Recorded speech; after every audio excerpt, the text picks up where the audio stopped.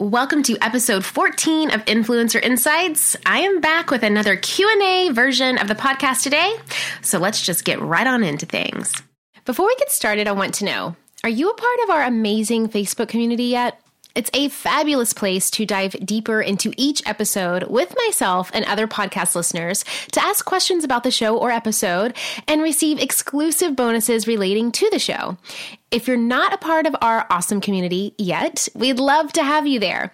Visit facebook.com/groups/The Influencer Podcast to be a part of this wonderful community. Welcome to The Influencer Podcast. Each week, Julie Solomon, a marketing strategist and New York Times best-selling publicist, takes you behind the scenes with successful influencers, bloggers, and industry elites in conversation to share how they engage, persuade, and grow their unique influence. Her mission is to share exclusive insider tips, wisdom, and action-based tools to help you strengthen, monetize, and build your own industry-leading influence. Today's question comes from Natalie Loranger, and I'm actually answering a bonus question that she sent in as well. Here's what Natalie asked. How do you balance staying real on Instagram while also having a curated, pretty to look at feed? I feel like I get mixed messages about this, and there are so many tips floating around about how to create a perfectly curated flowing feed, but those never look real to me, and I've heard the same from others. Do I have to choose between 1, appealing to the crowd that likes to look at real, genuine people, or 2, appealing to the crowd that prefers to look at Instagram as a dream world? Is there a way to do both? So that was question number 1.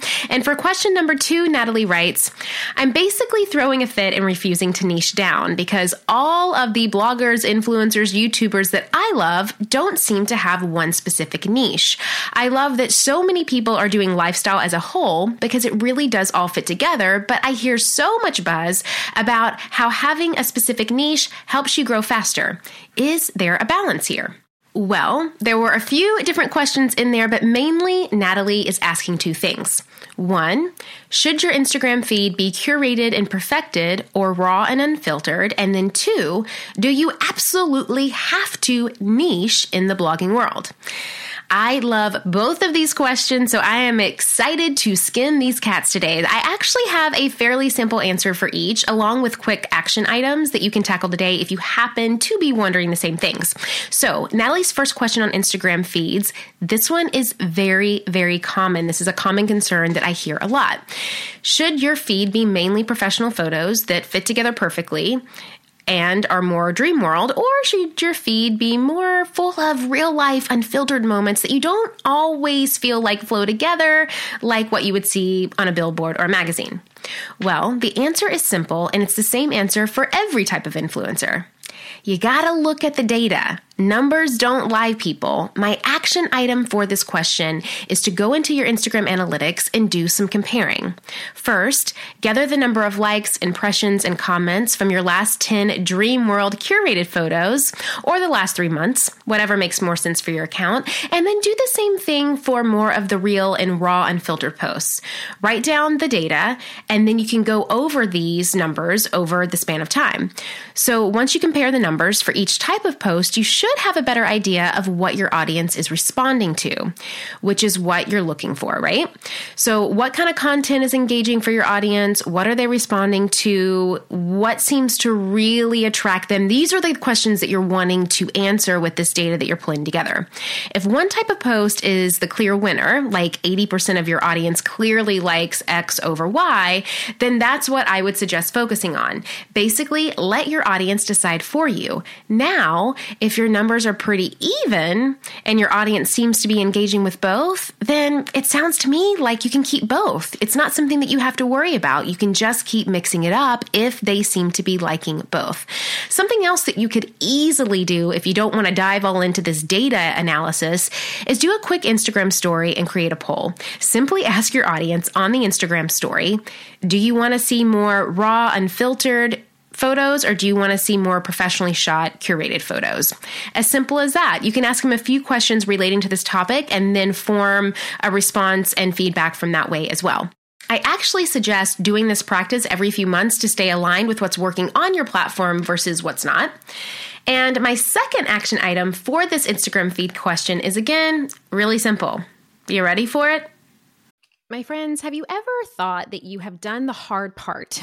You have started your business and you have taken that leap from belief into really stepping out and claiming a vision for yourself. But you know that if you want to make money doing what you love, you need other support. You need to grow. You need to scale. You need a marketing strategy. You need a lot of this stuff. Now, of course, I talk so much about these things, right? Like how to identify your target audience, where to find them, which marketing channels to focus on. So you're really making the most out of your budget. And of course, how to use things like data to set goals. But there's another great podcast that I love out there that also talks about this stuff. And it's called This is Small Business. This is Small Business, an original podcast from Amazon, answers so many of these kinds of questions. Whether you're dreaming of starting your business or you're looking to take a part-time side hustle full-time, or maybe you're a few years in and you're ready to scale. This is Small Business is going to give you the practical tips that you can start using today. And I know that if you love these topics on my podcast, you're going to love them on this one too. Make sure to follow This is Small Business on Apple Podcasts or Spotify so you don't miss these fantastic episodes. And a big thanks to This is Small Business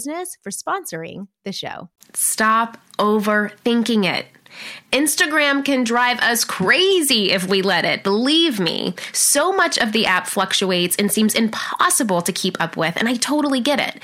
But just keep coming back to what you know in your heart, to what the data is telling you, and to what your audience wants from you. You will drive yourself bananas trying to appeal to everyone all the time. Like I say a lot, if you're talking to everybody, you are talking to nobody. So focus on what the majority of your audience is telling you while not overthinking every single little thing. Okay, moving on to Natalie's second question. Natalie wrote in and said, I'm basically throwing a fit and refusing to niche down. Because of all the bloggers, influencers, and YouTubers that I love, they don't have one specific niche. So how do I really fit all of this together? I hear so much buzz about having a niche, but where do I balance here? So Natalie wants to know if you absolutely must niche down in order to grow. And my short answer is kind of similar to the answer to question number 1. It's really all about your gut and all about the information and the data at hand. And you'll see what I mean here in a second. So my first action item here is to ask yourself a few questions. What is your strategy on Instagram? And by that, I mean, what is your goal? Who are you talking to? How are you presenting information to your audience in a way that they can easily retain and consume it? Once you develop really strong answers to those questions, you can start to see what's working for you. And hey, if everything seems to be working well for you, then you are gravy, baby. There is no need to niche down or to remove something that's not working well. If your strategy is supporting several focus areas and your audience is responding well, maybe you're not a specific niche influencer like myself. After all, I'm a huge believer that you shouldn't force yourself into a box if you don't have to. You gotta listen to yourself and your community as you figure out what's working and what's going to help get you to where you want to go. And if that's a few things, then so be it. But on the contrary, you may see things start to pop off the page for you as you think about answers to those questions because it's all about commonalities here. You might see that something isn't really aligned with how you're trying to present your brand to your audience. You might realize that, hey, people actually aren't connecting to my fill in the blank. And that's actually not a main backbone to what I want to do anyways. It's all about absorbing the data and then keeping that in mind when aligning with your brand strategy. You've just got to test things out and reflect on them in a tactical way instead of throwing spaghetti on the wall and hoping that it sticks, which, by the way, is why so many people have trouble niching down in this industry. It's because they don't have a strategy at all. They aren't able to revert back to a strategy and then ask themselves those questions. They have no compass, they have no roadmap, they have no vision. Now, my second action item for this question is to do just that. Create a strategy. Now, that's a whole other conversation, but you can hear much more on that topic and my advice there on the Influencer Podcast, episode 20, with my amazing friend, Jasmine Starr. It is a fabulous episode. You do not want to miss it. All right. To summarize my action items for this episode, let's quickly go through them one more time. First, Compare data from different types of posts on your Instagram feed and let your audience decide what they connect with and what you should be posting. After all, if you're already creating it and already posting it, you know that you align with it. So just let your audience take the lead. Second, don't overthink Instagram. You'll never be able to please every single follower, and you'll never be able to figure out one thing or another with trying to capitalize on everything. So just let it be. Be still, take a breath, and know that you're doing the best that you can. Third, ask yourself questions like, what is my strategy on Instagram?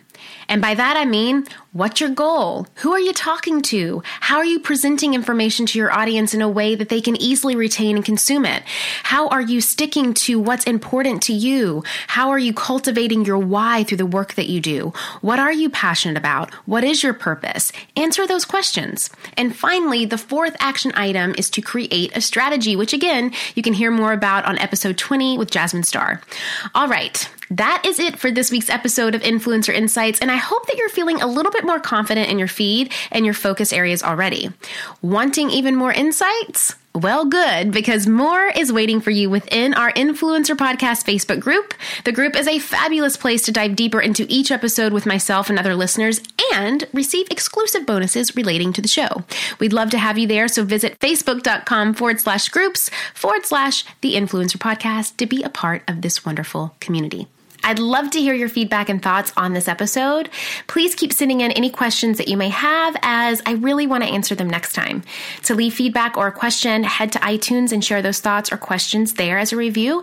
And you can also send in questions via the newsletter, which you can sign up and gain access to at theinfluencerpodcast.com. But before you go, remember to screenshot this episode and share it with me over on Instagram by tagging at Jules Solomon and hashtagging the Influencer Podcast. I always love to see who's listening alongside me there. Thanks so much, and I'll see you next week.